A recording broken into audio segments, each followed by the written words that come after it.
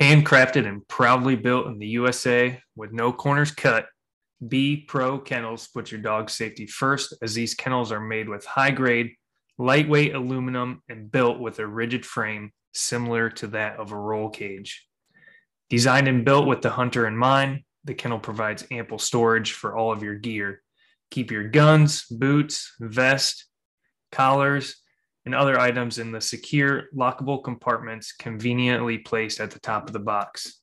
This is not all. Did you forget to charge those collars?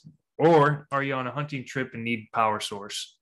The B Pro Kennel has you covered with built-in solar power to charge all your devices when you need it most. Lastly, built-in LED lights keep your tailgate bright during those late nights, allowing you to easily put away all your gear without the need of headlights, headlamps, or a flashlight. Check out more at bprokennels.com.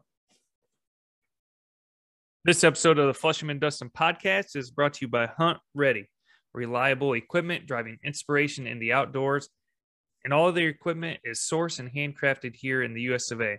Their mission is to build gear that's extremely durable, highly versatile, and ultra light to further enable your journey into the field, regardless of where the road may lead. So be sure to go out and check out Hunt Ready at huntredi.com. That's huntready.com. This episode is also brought to you by Gundog Outdoors. They are focused on the safety and comfort of our hunting dogs. We personally carry the Gundog Outdoors first aid kit, as it has all of the items that we need to keep our dogs safe in the event of an injury. Be sure to go check out gundogoutdoors.com and use code RINGNECKS to save you some cash.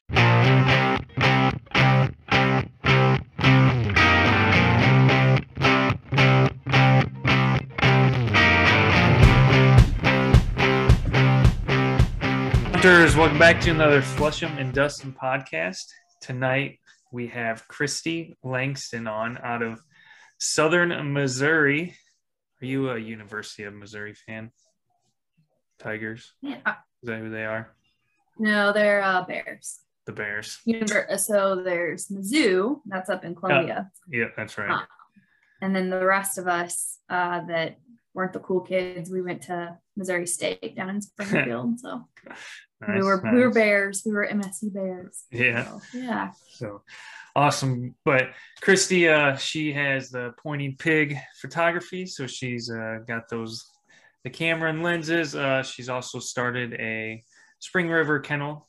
So she's fresh into that and just getting rolling with all that business. But Christy, if you want to introduce yourself, and then we'll take the conversation from there. Yeah. So my name is Christy Langston, obviously. I live in Mount Vernon, Missouri now, which is in Southwest Missouri. I'm originally from Central Missouri, from a very, very small town. I always like it when people say they're from a small town, because I'm like, how small is small? I graduated with 20 and I'm from a town of 200. So we're small. Yeah. So anyway, I got moved down to Southwest Missouri. My husband is originally from Southwest Missouri and we met in college. And so he moved me down here and here we are. Nice. Have you been in the photography game for a while? Or how that I gets started? Started off in college as a hobby. I actually bought my first little Canon Rebel, I think my second year of college, because we were waterfowl hunting quite a bit and I just wanted to start taking waterfowl pictures. I absolutely suck at it. I'm still pretty well suck at it. So you're self-taught. You're self-taught then? Yeah. Oh, very self-taught. Yeah. I've never taken a class. I shoot full manual. But if someone was to come up to me and ask me what's your ISO, what's your f-stop, I'm like, it's these buttons. And I know these buttons because I've messed them up enough times that I've got it right enough times to figure out the in-between. So self-taught. Obviously, if I could go back and do it all over again, I would take some classes on it. I was an ag student. I went to school for ag marketing, and it's funny, they added a communications major in ag the year that I left, which I would have loved to have done because that would have gave me my photography. But I just picked up a camera and I started shooting dogs, and then it's kind of a long weird the story. Camera guys. Yeah. Dogs. So, but it's kind of funny because I didn't start family photography until about 5 years ago. I was an ag teacher, and kind of how my kennel got started was because I was an ag teacher in my hometown. I loved it. I was going to stay an ag teacher the rest of my life. And then my husband got a job offer and in Southwest Missouri. And he said, you know, if we move, I'll let you stay at home with the babies. And we moved, and I stayed at home with the babies for about a month before I went crazy. I'm not good at sitting down. I'm not good at, I don't know. I'm not the Pinterest mom that I thought I was going to be, right? We're very outdoorsy people. So basically, I asked my husband to build me a kennel, and he did, and he let me purchase a couple dogs. And that's kind of how that all got started. But also I started shooting family photography as a side hustle, and it's become a full-time business now. So yeah, there's a lady that my wife's actually good friends with, that she is a self-taught photographer, and she was a pharmacist and quit being a pharmacist, and now is full-time photography. Yeah. I'm like, man, that's, you know, obviously a pharmacist gets paid pretty damn well, and to be able to give that up, you know, and go full-time with that. And she's like, I just like it way more than being a pharmacist. And so you know, and I've replaced my teaching salary, which wasn't a whole lot anyway, because I was in a very rural school district. But how many kids did you have in those classes? I think my biggest class was always my freshman classes, and those were only like maybe 15 kids. Man, that's crazy. I think the biggest class I ever had was 20 kids. Yeah. But you obviously, like, ag wasn't, like, they got to choose whether they were going to do ag or not. Yeah. And FFA, like, it was all one thing, right? So, like, I was an FFA teacher and all that stuff. So, yeah. I was an FFA small classes. It was school. fun. Yeah. We butchered chickens a couple of years in a row. My principal was super, I think he was worried PETA was going to show up at any moment. So, yeah. How'd you guys go about butchering them? We did the whole thing. I got eggs and incubated them. We had the chicks there at the school for a while, and then I took them home and raised them up. And then when it was time for them to be butchered, I had my husband make a kill cone. And this is so awful. Like, someone's going to see this. Well, no one's going to actually see it. Yeah. Well, so I put the kill cone on a post out back behind the school and brought the chickens. It was the second to last day of school when we always did it. And I made the kids, you know, cut heads and dip in boiling water. They had to defeather. They had to do the whole breakdown of the chicken. And then we had a big chicken fry. Shit, that's awesome. That's awesome. Yeah. Yeah. So it was fun. It was always a lot of fun. There was some kids that didn't handle it well. I was going to say, I feel like if you did that in a bigger school, you would have parents being like, what are you doing? No, it wouldn't have happened. I think the only incident I ever had during those couple of years that we did it, I did have a kid cut a head, and it flopped out of the cone, and it ran, and it hit a propane tank, and blood splattered everywhere. Oh, it was awful. And there was just blood. It was just a bloody scene. So that was the only mishap that happened during the butchering process. That's hilarious. Yeah, that is funny. Times. So you guys moved down to southern Missouri, and that's is that where you first got into dogs, or what was your stepping stone into dogs? And then you run NAVHDA as well, right? Mm-hmm. Yeah. Nice. So can you talk about that progression? Yeah. So my stepping stone into dogs was actually my husband purchased a lab.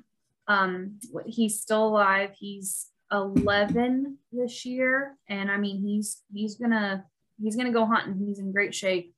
If you'd seen him, you wouldn't think he's 11. He doesn't really have a lot of grain. He's a big lab. His head is the size of, you know, a basketball.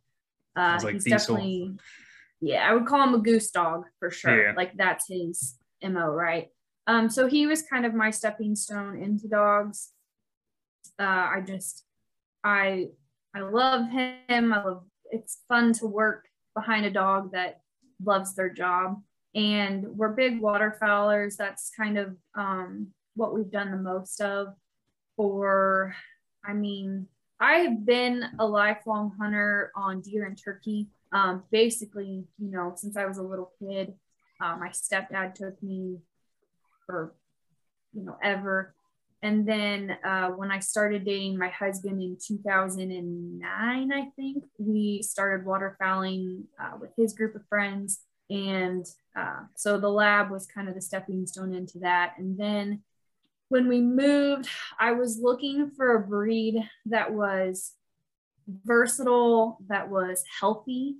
I do feel like there's some issues within the labs as far as hips and all that other stuff goes. I wanted, something that was kind of going to be the do-all dog, and also had good, I looked at things like whelping. Was it going to be an easy whelper? Because I did want to get into breeding, and I just kind of settled on the short hair. I felt like it was kind of the jack of all trades. So I bought a couple short hairs. I learned some very, very hard lessons early on about finding a reputable breeder, finding people that just don't blow smoke up your ass. And I've really tried, I'm still trying to learn more about pedigrees and lines, and within a breed, you seem to have like these sets, right? Like everybody has a venue that they run, like the field trial dogs, or even the tracking dogs, or the NAVHDA dogs, AKC dogs. They're all kind of in their little, there's different pedigrees that like you say a name and you're like, oh, that's a NAVHDA dog. Hey, that's a field trial dog.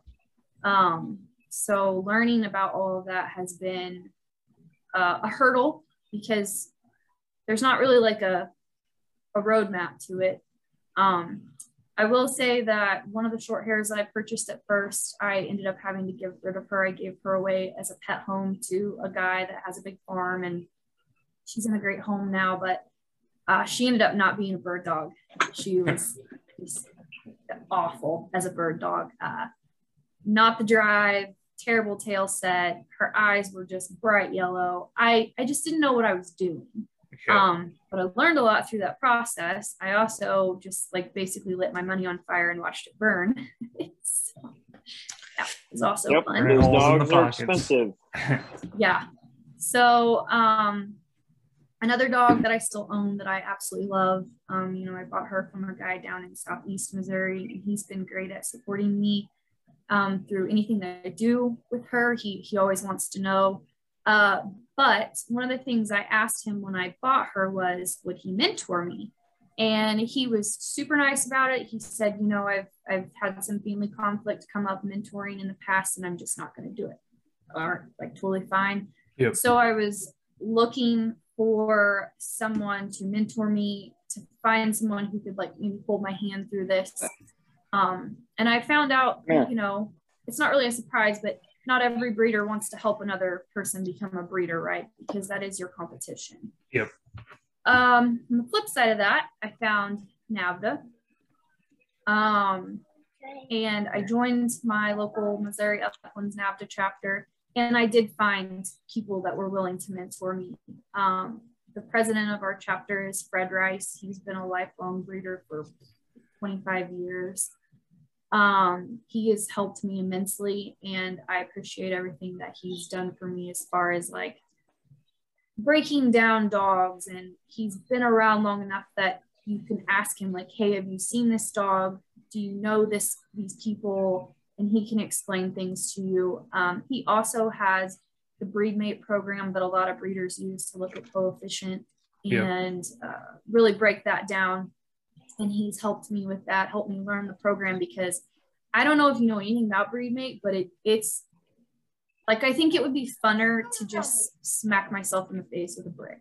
It's just not a user friendly at all. Yeah. No, at all. At all. In my mind, anyway. I guess if you're a person that loved Excel and got off on those type of programs, it would be for you. But to me, it's just not a user-friendly thing. Not only that, you kind of have to have a database in it to pull to make a pedigree. Oh, yeah.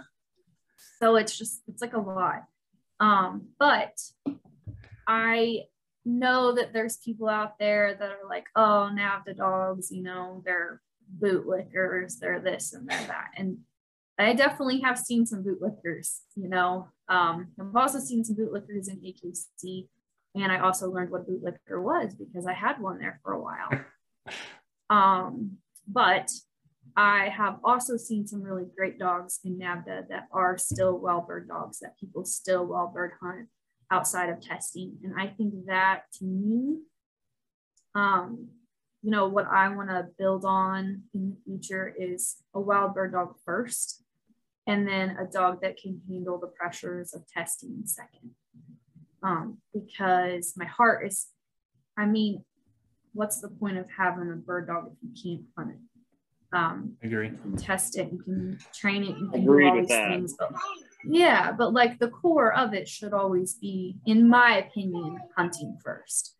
Yep. So that's kind of where it all boils down to, I guess. And yep. I love to travel. I like adventure. My husband is obsessed with maps.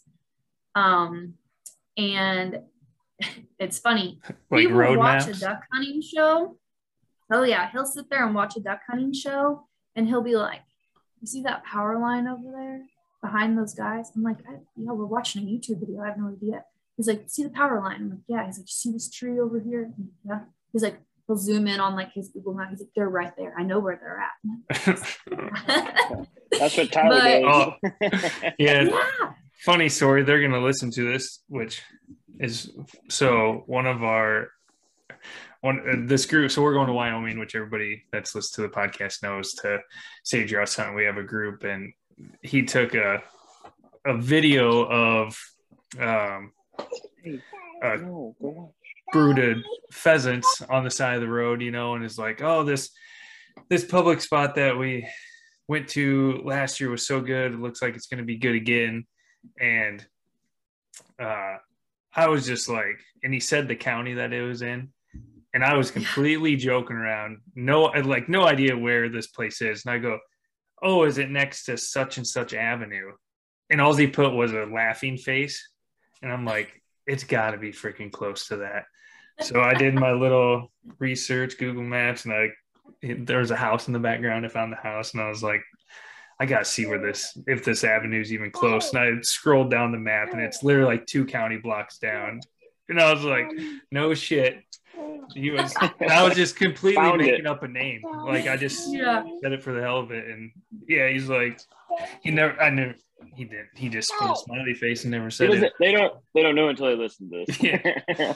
So hopefully they'll actually not listen to this episode, because it would be funny to take a picture later this year and be like, "Oh God, this house does look familiar," you know, and send it to them. Well, you always got to be careful. You always got to be careful about the signs in the background. And I guess if you're someone that my husband watched, don't have a power line in the background over a marsh. Oh, that bird usually sits there too. You know? Yeah. That's it awesome. Is funny. But So it looks like you also kind of looks like you've trained maybe some friends' dogs or some other dogs and brought them through a NAVHDA test. No, so I have well, I ran a UT test on one of my dogs that I own, and long story short, I basically fucked up her duck search. There's like no like good way to put it besides that. Like I learned some pretty hard lessons on training, and I kind of learned that if you ask advice, you don't have to take it all from so many different people, because everybody has a different method. And I really just royally confused my dog by trying to do I had too many people telling me to do too many different things. So basically, because of that, we failed our UT test. I did end up, I do have a proud moment with her though. I went wild bird hunting with her in Montana. And then the next weekend came back and I finished up her master hunt title. So I was able to do that. And everyone was like, do not wild bird hunt her before, you know, you go back and try to finish her master hunt title. And I was like, oh, I'm not going to take my dog to Montana and not hunt. So it was probably risky to do that, but I was very proud of her ability to transition back into the testing format. So I went and I titled my black lab Diesel, who sounds a lot like your guys' black lab, big blocky head, you better duck dog and goose dog than pheasant dog, but hunt him that way. And I actually had him trained by some trainers, and I showed up and was running him, and he passed everything. And everybody was trying to give me all this advice. And I'm like, funny thing is, you guys don't know, I'm already getting trained, so leave me the fuck alone. Yeah. It's interesting, you know. Everybody knows everything now. Yeah. Don't do it this way. Do it this way. And if you're somebody that's new to the game, it's very hard to distinguish like what is advice and what is good advice. And not every dog is the same, right? Like certain dogs handle certain pressures differently. And I do think there is something to be said about knowing your dog and understanding body language of your dog and being able to read when your dog is not handling a situation well. And also, you know, I found that when we were doing duck search training, I would get so frustrated and I was putting a lot of emotion into it because I wanted it to happen, right? Like every other aspect of our training was perfect. And the duck search training, it started off really well. And I think I just expected it to just happen. And then when it didn't happen, I got panicky. And then it just kind of really went downhill from there. So it was a learning experience. You know, I take a lot away from it. I want to try it again. What do you think's the hardest part of the duck search? Like the hardest part of training to it and like that day? I guess it just depends on the dog. So for me, this particular dog, she loves to swim. You know, I took her through force fetch and I did it myself, which I learned a lot through force fetch too, of she can handle more pressure than what I thought she could. And I ended up fixing some like things that I had holes in my force fetch, and I went back and fixed those. I guess my hardest thing is I started off doing it one way and then I completely switched how I was doing it, and I really shouldn't have done it. I should have just stuck with what I was doing, stayed consistent, and not gone over here and had this guy tell me to do this and then just think that that's how I should do it. So I don't know. There's a lot to it. I feel like I should have just stuck to a plan. I should have made a plan and stuck to it and been consistent, and I didn't. I got in the middle of it and I took advice from too many people, and I was like, oh, well, maybe I should do it this way. And then I completely confused my dog, and I made the whole experience a negative experience for my dog instead of what was supposed to be like a fun, independent exercise of like, hey, you go out in the marsh, you have fun, you go find me a duck or go look for a duck, and you know, have fun while you're doing it and enjoy that job. And it's funny because now I've created this issue, right? If I get her down to that water that we trained on, she instantly gets to the shore or to when we come up to the bank, like where I would send her from, and her whole demeanor changes. She's just a completely different dog because we've had very bad experiences there. And I say very bad, like it's not like she's drowned or I beat her or anything like that. It's just none of it was good. I should have just stuck to a plan and executed. Yeah. So moving forward, I have had kept a puppy from one of my litters, and I natural ability tested her, and she did really well. She got a 105 prize 1, and I had no intentions of selling her. And some guy called me from Oklahoma, and she's in a really great home. I ended up selling her, kind of kicking myself a little bit for it, but it works out. He's a hunter. His dad had some failing health, and he wanted to get his son and his dad in the field for the first time this year, and he couldn't take a puppy. He needed something that was ready to go hunt. So yeah, I did that, and then I I currently have a dog that I also natural ability tested this year. We're waiting for bird season. I can't wait to get her on birds. She's 10 months old, I think. And yeah, and then I have my 2 older dogs. One is, let's see, Annie is 3 and Raven is 4. So nice. When do you guys have any big trips planned, or what's your main species that you chasing down in Missouri? Yeah, so well, around home I call them nature Waterfowl. walks. Yeah. For quail, they're just nature walks. We just don't have the quail population. Yeah, you'll hear them. Yeah, you'll see them, and it's like seeing a shooting star. It's a pretty rare occurrence. So usually, if I'm at home and let's say I take my kids to school, I might take the dogs for like an hour walk. I usually won't take a gun. Sometimes I do, sometimes I don't. But to be honest, I've never shot a quail within an hour of my house. So, Oh, geez. yeah, it's just not. They're here, and I've seen other people shoot like one during like the whole season. Yeah. But it's just not, the population just isn't here anymore. Now I've gone to North Missouri. Proud to say that I got my pheasant limit one year. Nice. And which is I guess cool. I don't know if very many people hunt pheasant in Missouri, but it was basically up on the line, so I feel like it's cheating. But yeah, Montana, gonna go back to Montana this year. Went to Montana last year, spent a week out there. I've never been so sore in all of my life. My poor dogs were beat up, but man, that trip was an awesome trip. That's a trip that'll make a bird dog for sure. Yeah. Just up and down all the coulees and the big flat tops. It was beautiful.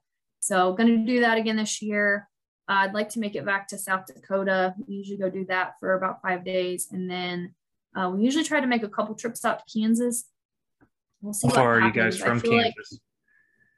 Do what? How far are you guys from Kansas?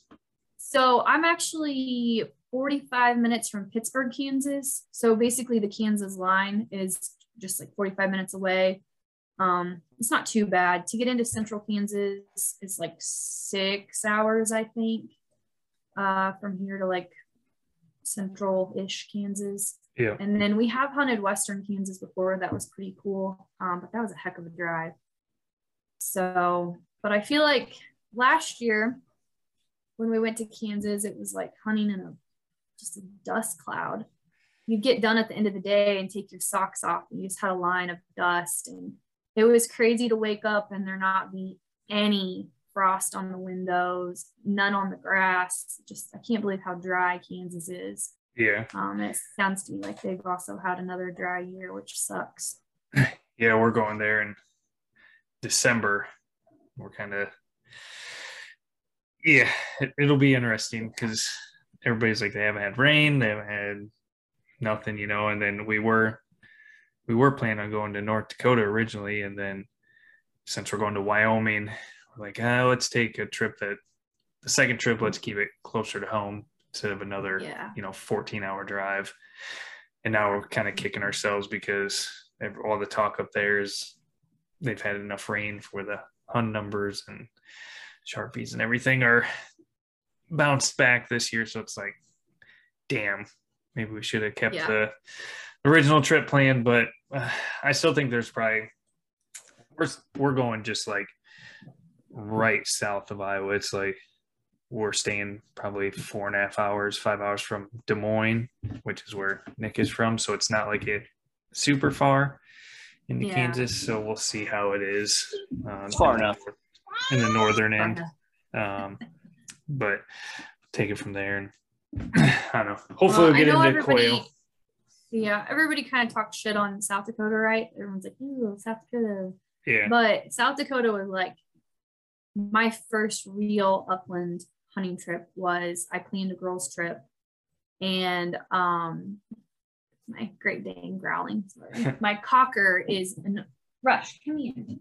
I also have a cocker that is a little psychopath, and she likes to lick the inside of my Great Dane's chops, and it's disgusting.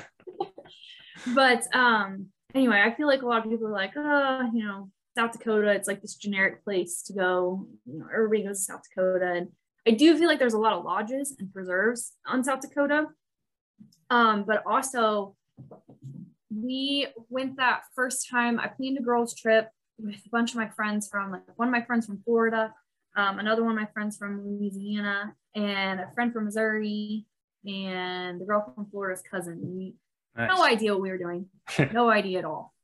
We went up there and we did all public. I did have to make a couple phone calls because day one did not go well. Day two, I made a phone call to my NAVDA president, Fred, and I was like, dude, I said, these people are depending. These girls are we've had that happen. Yeah, get on birds. Like, I don't know what to do. He knew a guy by the name of Matt Judges that was out there hunting, and Matt gave me a spot to try, and then things started happening. So then we got into that spot, got some birds, and I'm so thankful to Matt. And then we tried a couple other spots, and it finally ended up working out. But now, so the last year we went up there, and of course they did all the emergency haying. Oh fuck, that was horrible. If you don't like to walk in fucking cattails, you might as well just not go to South Dakota, because you will not get a pheasant unless you get in cattails. Yeah. And there was one time I thought, this is how I die. Like, I'm gonna die in a cattail slough. We walked a mile and a half long cattail slough. Ton of birds. Yeah. I think the farmer, he's like, yeah, he didn't call it the Bermuda Triangle, but it was the Triangle of Death or something is what he called it. He's like, very fitting. Most guys that come out here, they don't finish it. And we're like, it can't be that bad. And you get into it, and it's just like grabbing your ankles the whole time. Not finishing it wasn't even a question. I was gonna finish that walk. Yeah. It's not like we're 70 if there's years not a old. deer trail, or if it hasn't been burned in like the past however many years, there are some of those that are they're impossible to walk through, because you're kind of walking on top of like 3 foot of cattail, and then you drop through. It's just awful. So 2 years ago, I got a cattail stab in my ear, and brought me to my knees, and I had a big girl moment of some tears. And I was like, and I could hear one of my friends, are you okay? Are you good? I'm like, yeah, I'm good. So that was on, I think, like day 1 or 2 of the trip. And I was trying to play it cool, like, my ear hurts really bad, but I don't want to like go to the doctor. I'm fine. I don't want to be a pussy. Like, it's good. So go through the whole trip, get home, and I finally told my husband, I'm like, I gotta go. I like have to go to the doctor. Something's not right with my ear. Get to the doctor. She's like, oh yeah, you have a perforated eardrum. You have an ear infection. You have a hole. And I had to do like all these special ear drops, and yeah, it was a process. So that was not fun, and I don't recommend getting a cattail stab in your eardrum. We did last year. Nick and his wife invited myself and my wife down to the Ozarks, and they have a dock that has a diving board off the end of it. Yeah. And everybody's doing flips, so I thought, maybe I'll try like a 1.5 flip, being an idiot. And I landed on, I think it was my left side. It was like smack the water. And I'm like, my ear hurt. I came up, I was like, my ear hurts horrible. And the whole night I'm like, it felt like water was in it. So I'm just like sitting here like this the rest of the night, even like the rest of the trip. And I get up in the morning, and there was blood on the pillow from like drainage out of my ear.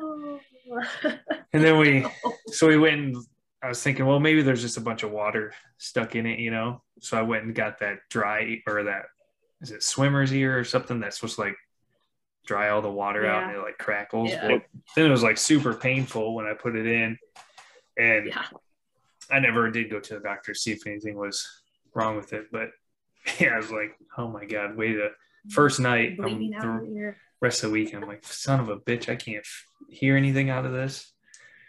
And that was annoying. You probably had a perforated eardrum. Probably did. Probably still has issues. It was worth it though. It was worth it. Yeah, they were just making fun of me. They're like, oh, Tyler over here. Shaking his head.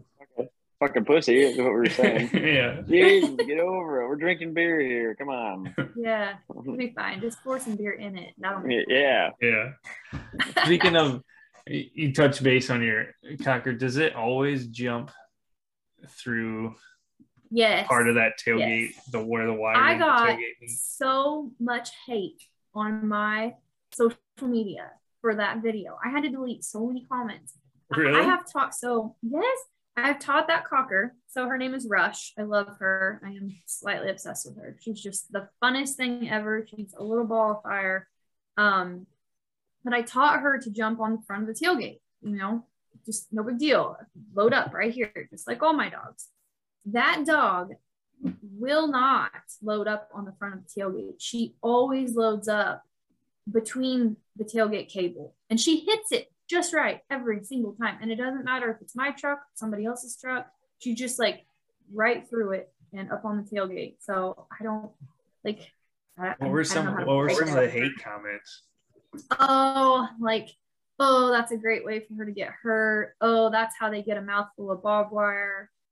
Oh, that's a lot of it was like, you're just gonna let your dog get hurt. Yeah.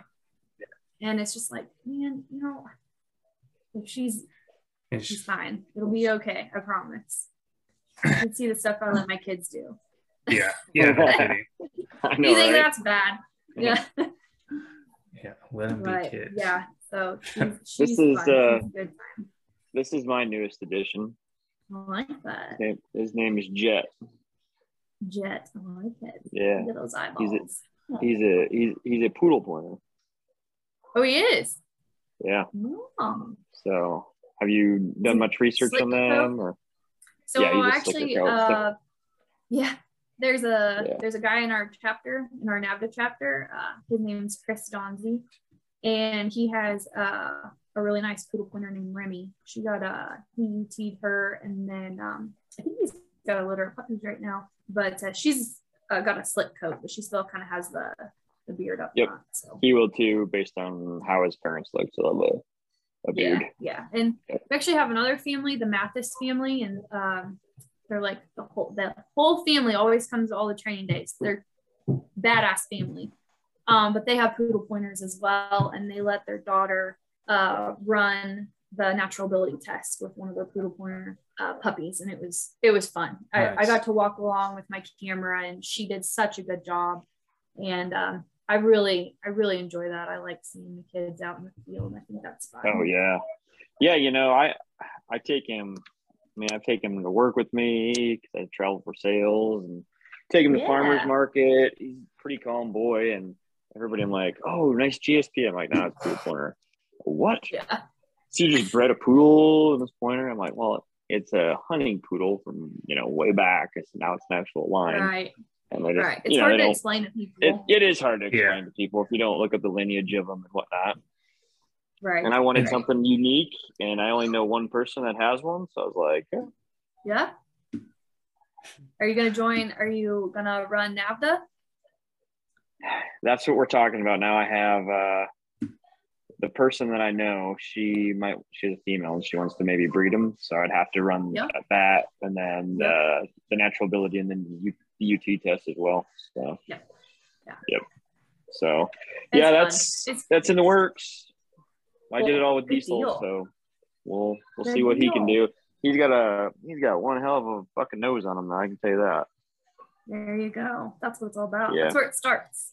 Yeah. That's the fun stuff to see when they start picking up on little things. I love the puppy stage.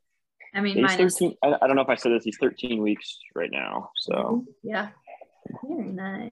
You got these old big old paws. Long, oh yeah. So you got to tell us. My cocker turns 1 the end of this month, so I'm gonna have she's gonna be a real dog.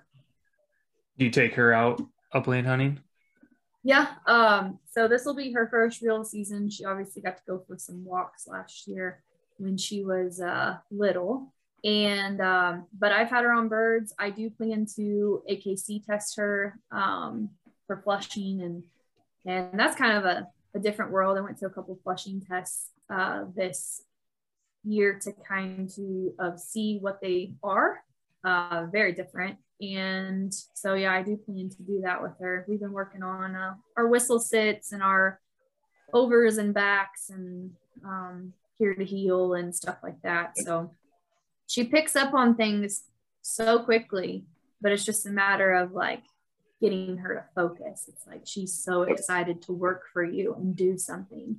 But I love her, and I purchased her after I'd hunted behind her mom. My good friend Aaliyah Marco lives up in Nebraska, and she owns her dam. Catch is her name, that dog's name.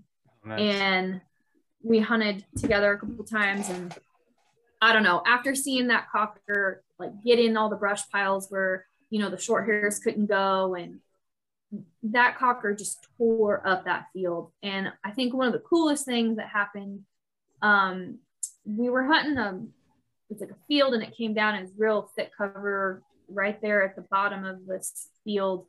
And Aaliyah was on one side and I was on the other, and my dog Annie was on point in between us, and I couldn't really get to her.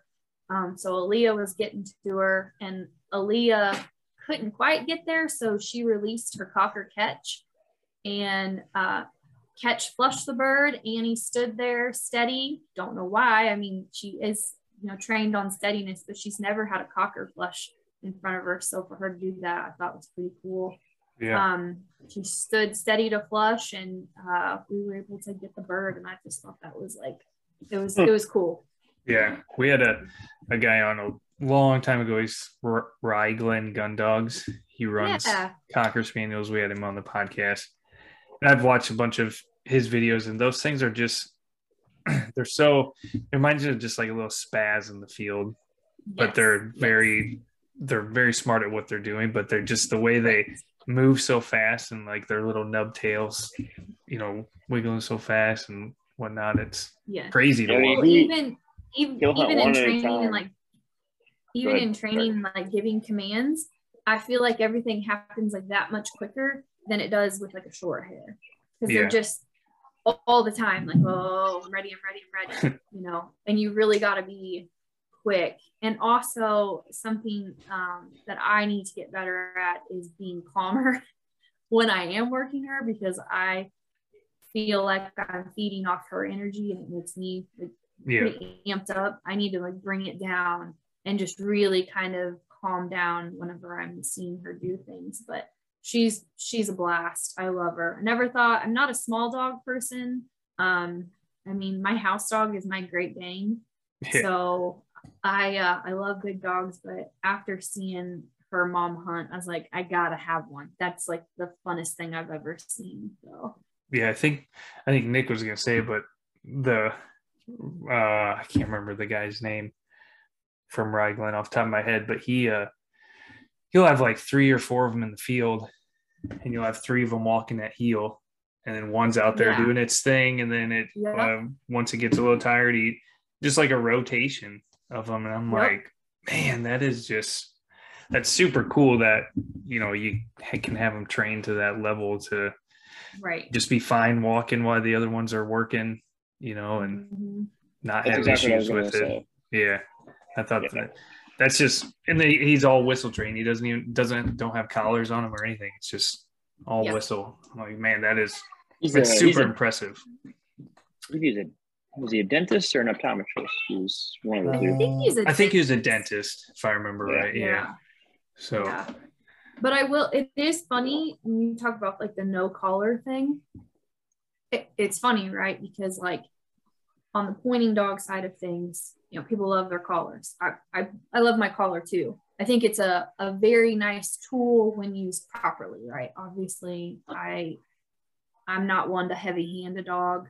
I do personally like to train my dogs to do something in a positive way, or a game, like play a game with them, and then put on, you know, okay, you know what I've asked you to do, and if you don't do it, there will be consequences, right? That positive negative pressure. But it's funny because you go on this flushing kind of spaniel side of things, and they're very don't use any collars, don't believe, very like anti e-collar anything. So it is different. Yep. It's crazy to even just like hear people talk about collars on one end of things as opposed to the other. So it's been a learning experience with her too, going to those tests and seeing the different ways that people train. And I'm not saying that there's oh my gosh, there's a million different ways to skin a cat, right? So whatever works for someone is whatever works for someone. And I still consider myself very new to all of this. So I do think it is kind of interesting from time to time to see how someone trains, because you can pick up on things and then take them home and see if they work for you. Yeah. Which I do enjoy that part of it. So it's just different. They're just different worlds, you know? Yeah. Yep. Yeah. It's just like any retrieving to pointing to, you know, all the different tests that are out there and whatnot. You know, they all have their one-offs and different ways of doing things, and there's positives to negatives to probably all of them. I personally never ran a dog in any tests, just kind of watched them and whatnot. Yeah. You know, I don't know, maybe my next one I will. Just kind of depends on, like you said, I'm more of a hunt first instead of test. But I also think if you're going to do any sort of breeding or anything, I think it's good to test them to get that. I think they need those titles, you know, just shows that they meet the minimum standards. Yeah. But like, even if I had, you know, whatever dog it is next, let's say it's a versatile dog and both parents are UT tested, or one's UT and one's in A, I still want to see how the dogs hunt the field. Like, absolutely. For me, I think that would help solidify, like, all right, is this going to be the litter for me or is it not, you know? Yeah. And that's like, and it's kind of nice that people, you know, it's kind of nice when they do have a social media presence or like a YouTube presence with those dogs, because you can see how they work. Because a lot of the, you know, the dogs that or the breeds that I'm interested in, there's none close to me, you know, so I'm not gonna travel 12 hours, you know, multiple times to see the dogs hunt. You know, I'd like to be like, hey, can you send me some videos, like something, you know, do you have any videos of this dog? I think that really helps, and I think a lot of people would appreciate that too. But yeah, maybe that's I think you should. Pain in the ass tonight. My God. Jesus Christ. I think you should buy a dog from someone that hunts like you. I think that really, you know, I personally feel like I know that there's a lot of people that get pretty caught up in their venue and the way that they run a test or how they feel like a dog should be. But, you know, and some people like throw around the term meat dog like it's a bad term. And I do feel like there is how do I say it? There's like a breeder for everyone type thing. Like, I think it takes different types of breeders to kind of make this bird dog world go around, right? Like, it's not a one size fits all thing. Yeah. You know, there are people that don't want their dog to be 20 yards. Vice versa. There is older gentlemen that can't walk that far anymore, but they still get out and they still love it. And they want a close ranging dog, and that's how they want it. Or, you know, there's the guy that wants to see the dog 400 yards away on a hill. Yeah. And I think I don't see, you know, people get pretty caught up in, I don't know, like on social media or around a bonfire at the end of a training day drinking beer, and everyone's like, oh, I want my dog to do this. Oh, that dog's this, and this. Well, I do feel like if you're going to buy a dog, and this is just my personal experience from the things that I've learned how not to buy a dog, but I think you should buy a dog from someone that hunts like you do, that wants a dog like you do, because initially what you're doing is, if they want a dog like you want a dog, then you should be getting what you want, right? It should all kind of click and come together. Yeah. So I don't know. I feel like That's sound advice. I feel weird talking about being a kennel because I don't consider myself, I haven't paid my dues yet. And I want to pay my dues and I want to do things the right way, as much as whatever the right way is, right? And I got a long way to go, but I've had fun in the process. And I've met some great people. There are some like, hi. She's so cute. She loves the camera. There are some great people like in the bird dog world. There's people that will lift you up, that will ask how your hunting trip went, that, you know, if you're in another state and you have broke down or need help, you know, it's funny because now we all have internet friends, right? And it's interesting to meet your internet friends or talk to your internet friends and see if they're full of shit, if it's all just like a show, right? Yep. If it's just pictures and videos and, you know, someone sitting their ass on a cooler, or if it's like, hey, do you really want to go walk 12 miles with me today? And like, you know, do you really want to go on an adventure? Like, are you cool with the fact that we may not come home with birds? Are you cool with the fact that we're kind of learning this thing? And yeah, I don't know. It's been interesting. I love it. Yeah. Social media it's good. It's bad. Yeah, it is. It's, you know, it is what you make it. Right? Overall, I always say it's ruining the world. Yeah. Ruining the world. There you go. Fuck yes, it is. Yeah. Everybody thinks they're dying or getting monkeypox. Fucking every other damn thing. Yep. The world's coming to an end. But if you turn it off, you don't know any of it's happening.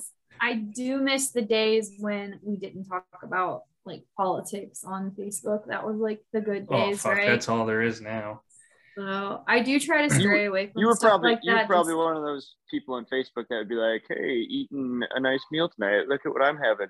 That's shrimp, me. That was me like shrimp and potatoes. That was literally me 3 days ago. We have a hot pot night with our kids. And it's like this boiling broth, you know, and I do not have her on Facebook, just so everybody knows. Oh, that is so funny. Yes, that is totally me. Damn it. I'm posting my happy meals. All that good stuff. I just try to put the positive out there and not be absolutely negative Nancy. Yeah. I can't handle it. So I saw the one story you shared that one of your friends must own a cattle ranch or something. Wasn't I shared that today on your story? May have been. So we own cows. We actually. You guys do? Yep, we run a cow-calf operation. I posted a video that I took of just like the calves out in the field, or my daughters. No, acknowledged. Oh yeah, that quote on Instagram. Yeah, are they just getting a bad rep of how they treat cattle or something? I mean, the ag industry as a whole is pretty, so the problem is the detach, right? There's so many people, and I will tell you, you know, here I am being negative, but one of my pet peeves is when you have hunters that are like, I harvested my all organic meat and blah, blah, blah. I'm like, okay, good for you. That's great. I also love my wild game. But I also, like right now, I'm staring out of a window at our cow-calf operation. Yeah. And I come from an ag background. We raised commercial turkeys when I was a kid. And I've grown up in the cattle industry my whole life. It is like who I am. So I just get, you know, there's the term factory farm. It's all factory farming. Well, I mean, that's like such a weird term because like 90% of the farms owned in the US are family farms. Yeah. Some of them are just bigger than others. And I don't think there's anything wrong with the size of your farm. And most of us, of course, you're going to have bad apples on every tree. But for the most part, all of us are, you know, we're here for our animal husbandry to make sure that we're taking care of our cattle and all of our other animals that are one day going to go in the food production line, right? Like, well, I'm not going to produce something that I'm not going to eat. You know, they say organic, and a lot of these, you know, like free range chickens, they say they're organic. Well, I was reading about that a while back, and it's not necessarily that they're organic. It's just a free range chicken. It's I just a mean, free range it's chicken. yeah, It's they outside. don't. They're not. Yeah, it's not necessarily. It's an organic fucking chicken. And then if you want Right. if you want organic, like crops, it has to go through what is it, 10 or 20 years of not having any pesticides or anything sprayed on it before it can be considered organic. So I mean, you think about that, like just within itself. Mm-hmm. Come on, folks. And then you want to be Well- organic? If you live in the Midwest, you're breathing in fucking Roundup if you walk outside right now. Yeah, So, no shit. Every plane that flies over. yeah. I So will say, I mean, there is a there's map a back lot of in 2010 that just showed like all the pesticides within, and it was yeah. in the Midwest here. It's red, meaning severe. You're just breathing it in every time you step outside, you know. So, But the other part of that, of the chemicals, I will say is, you know, we're sorry. I just saw a Cooper hawk fly by, and I'm wondering if it's going to go eat my pigeons. It probably is. No. Anyway, I'm like the crazy pigeon lady now. I got my homing pigeons and I Home don't want Alone. to die. Yeah, it's me. Just like out there feeding them every day. I don't know. I could get on my ag soapbox for literally hours. You know, I do feel like there's a lot of things that are out there, either marketing wise or media wise, that you hear and that you think, oh my gosh, it's bad. You know, oh, we're all going to get, you know, cancer and die. And then people are like, oh, monocrops this. Yes, 100%. And I am still, like, conservation is still a big part of who I am also. So I do believe in fence rows. I do believe in, you know, riparian buffers. I do believe in all of these things. At the other part, you know, mine and my husband's business is selling corn and soybeans. Yep. absolutely. That's what it is. But, you know, we have gotten better at ag. We've gotten better at using resources. We've gotten better at, you know, now we have no-till. We're not disking up the ground all the time. We're able to do so much more, you know, regenerative ag stuff that I think it's all there, right? It's there, and we are feeding more people than we've ever had to feed before with less acres than we've ever had in the history of the human race, which I think is incredible. Insane. That's a lot of mouths to feed when you have less than 2% of the population that is feeding those mouths. Yep. So I do think that that's part of it. And, you know, another part of it is, like, people talk about hormone-free chicken and hormone-free beef. Well, guess what? If it's in the store, it's hormone-free. We can't send anything out there that has, like, the hormone-free chicken thing. I love that. You cannot use hormones in chickens, and you haven't been able to for years. So it's just a marketing thing. You're just paying for that marketing thing. Now, on the certified organic stuff, those people do have to go through rigorous deals. There's, like, you know, certain things. But we could go down a rabbit hole. I can get back Oh, on you my know teaching way soapbox. more than I do about it. Yeah. A few little things that I've read, I was like, oh, geez. Yeah, it's just interesting. You know, I just have the love for both, right? Like, you know, I think in my stupid Instagram, whatever it is thing, the little bio, it's like, my heart is on the farm, but my soul is in the woods. And it's like, it's very true, because I love both. And I do think that both can live harmoniously.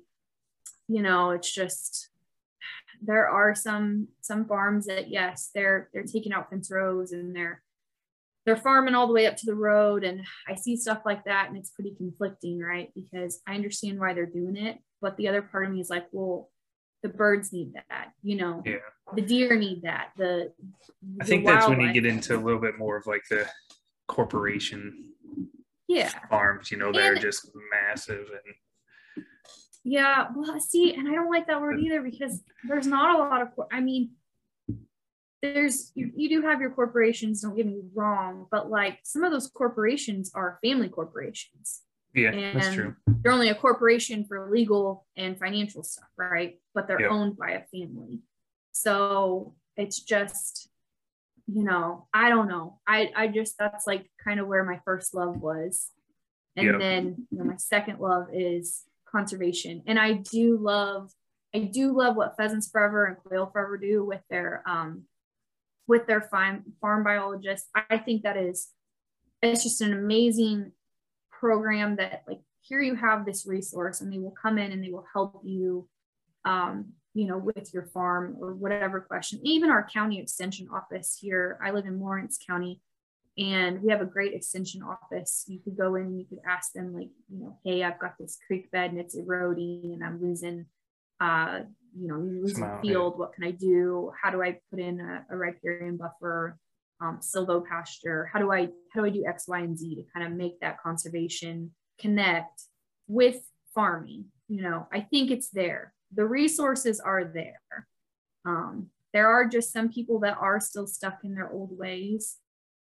But as morbid as this sounds, those people won't be around forever, right? It's like the old men that run the bird dog world. Those guys won't be around forever. So who's going to be the next generation on a pedigree? And who's going to take the next step to, like, you know, decide where a venue goes? Where will the field trial world be in 10 years? Where will NAVDA be in 10 years? You know, where is the entry point to all those too, right? Like, I was reading an article the other day about how, you know, why field trials there's not, the entry to get in is so expensive, right? Especially horseback, because you're putting on another component of that. And testing is expensive. AKC testing, NAVDA, you know, I live 4.5 hours away from my NAVDA training or testing grounds and training grounds. Yep. So it's a hike. All the AKC tests that I go to, they've all been in like North Missouri. I've been out into Kansas for a few, but I'm still driving 4 hours for everything. You know? Yeah. So it is expensive, and I do understand that. It's not just about buying the dog. That also costs you, you know, X, Y, and Z.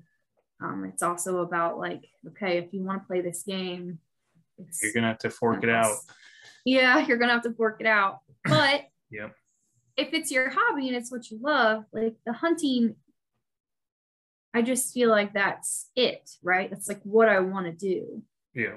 And so I'm not a shopper. I don't have a shoe obsession. Well, I do. My husband would say I have a shoe obsession, but most of them are boots. Okay. So there's that. I should have never said that. But, like, you know, my I feel wife, like there's, you go in and she owns 85% of the closet. I have nothing to wear. Like, oh my God. What the fuck is all this? Yeah. I got like 4 shirts that I wear the whole year. Yeah. But I do feel like, you know, people have hobbies, right? And this is my hobby. This is like what, and my husband and I share in it. We somehow get along and love each other in it all, you know, and it's fun. It's a good time. And I cannot wait for the day that I can take my girls out with me. I'm so excited for that. So, for sure. Yeah. So, awesome. Well, that was a really good conversation. Sorry to get off on the farm tangent. Oh no, it's okay. But no, I thought it was really good. And like I said, it can definitely be a touchy subject, you know, just with, there's good farming practices, bad farming practices, just with any other practice, you know. And so if you have time, can you give us your possum story before we jump off? Oh, my possum story. Oh God. Okay. So I'm a mom of 2 beautiful little girls. And while I used to be able to tear it up in college, I am kind of a lightweight anymore, and I don't get out much anymore because you have the farm and the dogs.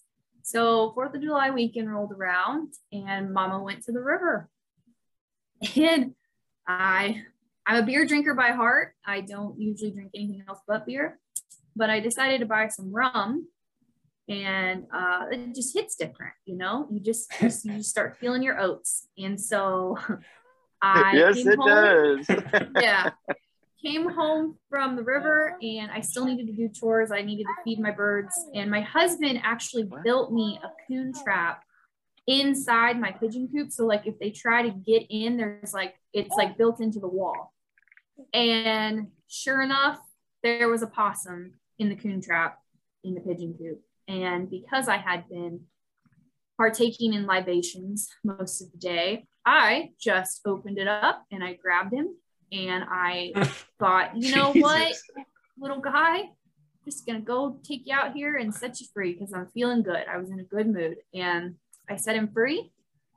And by God, if I didn't come back the next day, sober this time, and it was not a boy possum, it was a girl possum, and she decided to have all of her babies in my coon trap. So that is the story.